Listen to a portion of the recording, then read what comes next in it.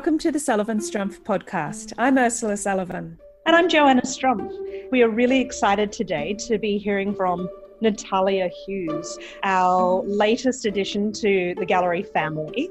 How excited are we about Natalia, Ursula? Oh, we have looked at Natalia's work for over 10 years and watched her progress and progress and progress.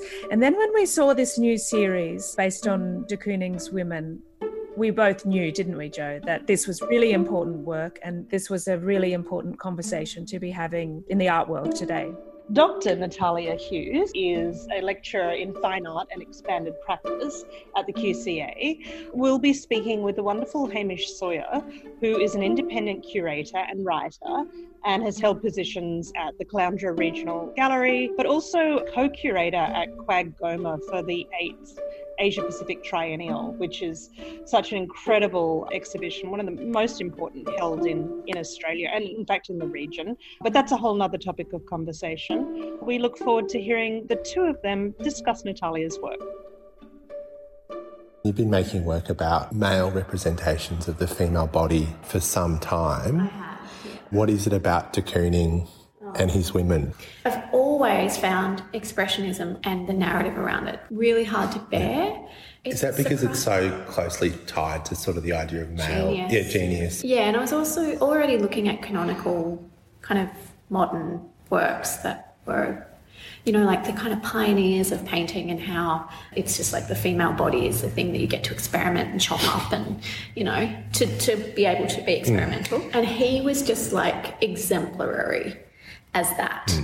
And I suppose when I started, I didn't have respect for him. But the weird thing about having to engage with him really closely is that I've had to really, really look at and pull apart the way that he painted. So I have a strong sense of what his contribution is to painting, but I still think the engagement is problematic. And people talk about it so often in terms of its sensuousness. And that's fine, but don't displace that. I don't know why, but I sort of think a little bit of Cindy Sherman's portraits when I see it. But what I also like about that is, as you said, the painterly sort of passages are not about the texture or the thickness of the paint. No. It's more about, it's almost operating as a sign, like a... Yes. As standing in for a thickness of paint. I've talked about this to students before. I don't think they're super embracing of like painting in the sense of it being a really clear signification of painting. But I spend so much time painting, like, you know, and the process is one of painting. I start with an image, but everyone starts with an image, right?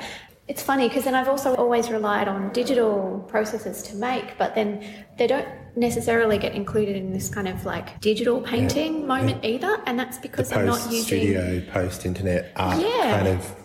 Yeah, and they're using Photoshop or Microsoft Paint, but they're using the digital paintbrush that signifies painting. I just find that really interesting. I couldn't do it without Photoshop, and I wouldn't be doing it if I had confidence and joy and pleasure in drawing as a way of kind of bringing things forward. You don't have that? No, I never did. What I loved about this was to be able to start with something else and make something from it. And so contribute to it and be in dialogue with it. Like, it's really important that I'm in dialogue with something else as a starting point and to build. Well, one of the interesting things that's really apparent now is that each one really has its own strong sense of identity, and some of them are quite different, like this work in the corner, which sort of is quite different. They're these painterly sort of strokes, and you've kind of got this clownish sort of face. So that was me trying not to reject the kind of gestural brushstroke and blending of paint. Like, it's not mucky and it's not thick, so it's not de Kooning, but I did still want to kind of, you know, make the brushstrokes more visible, just so that I could then, is the word counterpose, with my obsessive, very precise patterning on the top. So instead of projecting my image that I've made in Photoshop, I projected the de Kooning, and me and my assistant then tried to paint the de Kooning-ish. Right. And then after that, projected an image with the patterns that's sort of similar, so that you get those two ways of painting kind of butting up against each other. One of the things that I guess is interesting, and I think it's always been in there in your work, is the colour combinations. There's always something a little bit off, which is deliberate as well. They're not pretty, but you don't want them to be pretty, right? That's the point. No, but I'm still very invested in the idea that I might seduce someone into viewing something they wouldn't normally look at. So there is a cleaning up and a kind of harmonious combination in certain aspects of things, but then I also want the push out and away, and they're like, oh, that's maybe too much, which is a great commercial sales decision. Technique. But, you know, de Kooning's were pretty grotesque. And actually the colour palette I tried to take from him, and the funny thing is, if you take out like the pinks and the green, they are kind of his palette. Yeah. And his palette is kind of off, but it's also very, very decor, 1950s decor appropriate when you pull out individual colours. It's like, oh, okay. And so the patterns, like some of the patterns are also taken from 50s textiles. Yes. And then everything else, I was thinking of 50s textiles and trying to make 50s textile-ish. Yeah. Except for the grid, which I've just been using since I started this kind of work, because I did want that.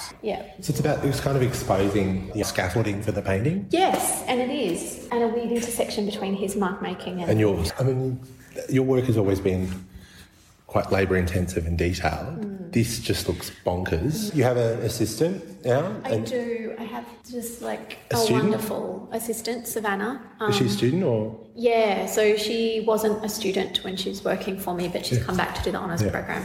And so what does she assist with?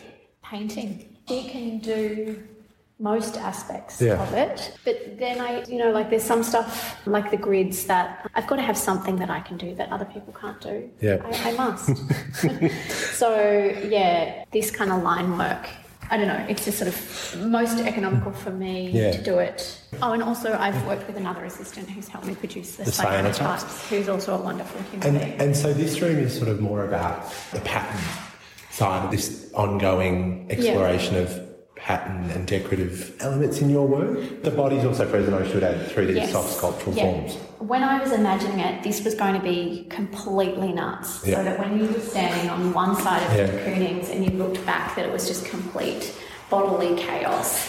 And just the paintings were going to be on mattresses and on the floor. Which you've used before. Yeah, but as it happened, I then sort of pulled back from that a little bit, because it just seemed like, because that was the first thing you'd encounter, that maybe that this wasn't the right way to go about things. And so the Bengless knots and Eva Hess's hang up, I wanted those sorts of practices that register the body in that way to meet this other false gesture, this like repeated faked Photoshop gesture. Like the squiggle. Like frantic. Yeah.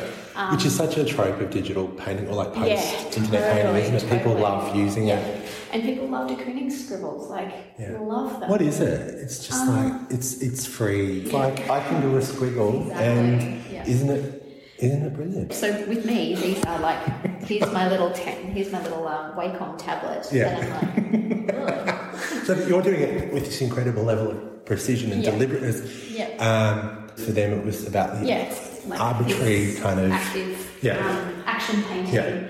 But I still pair it with fingers and my boob casts and the dildos. Again, that bringing together of traditions was quite important. I mean, you've made work that's sort of more abstract than less abstract. And people struggle with abstraction, don't they? They just... Look, this is as gestural as I'm getting.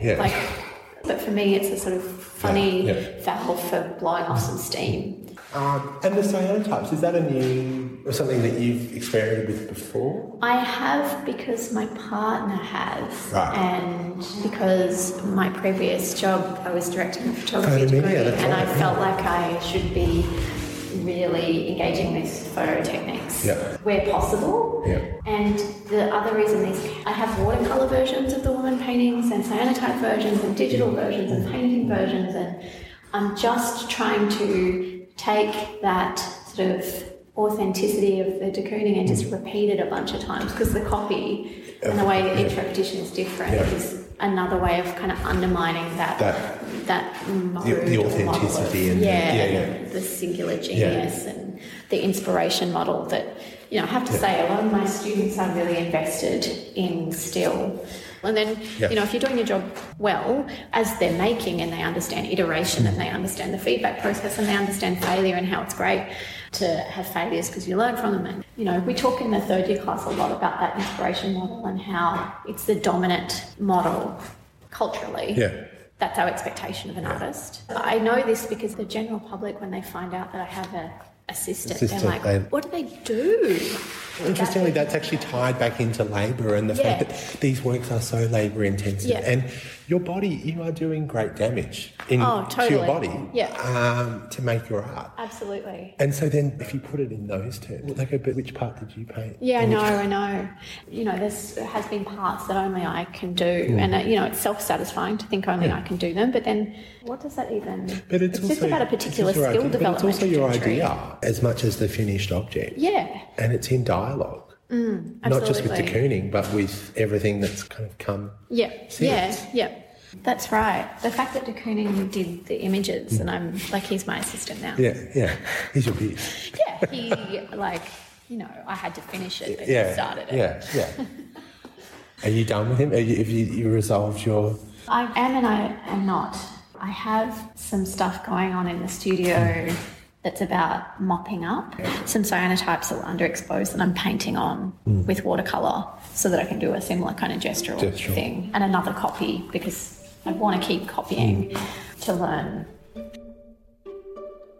You've been listening to Natalia Hughes in conversation with Hamish Sawyer. If you want to find out more about Natalia, you can go to our website, which is www.sullivanstrumpf.com. There's also a link to a really beautiful video interview with Natalia in her studio, which was made by Quag Goma on the occasion of Natalia being an artist in residence for the Open Studios, where she was located late last year and early this year before the gallery closed due to the unmentionable COVID. You can also hear other podcasts on Spotify, Buzzsprout, Stitcher, and all the places where you get your podcasts from. Natalia will be pleased to know that we are having our first solo exhibition of her work in September this year. So stay tuned for more. That's it from us today. Thanks, Urs. Thanks, Joe. See you next week.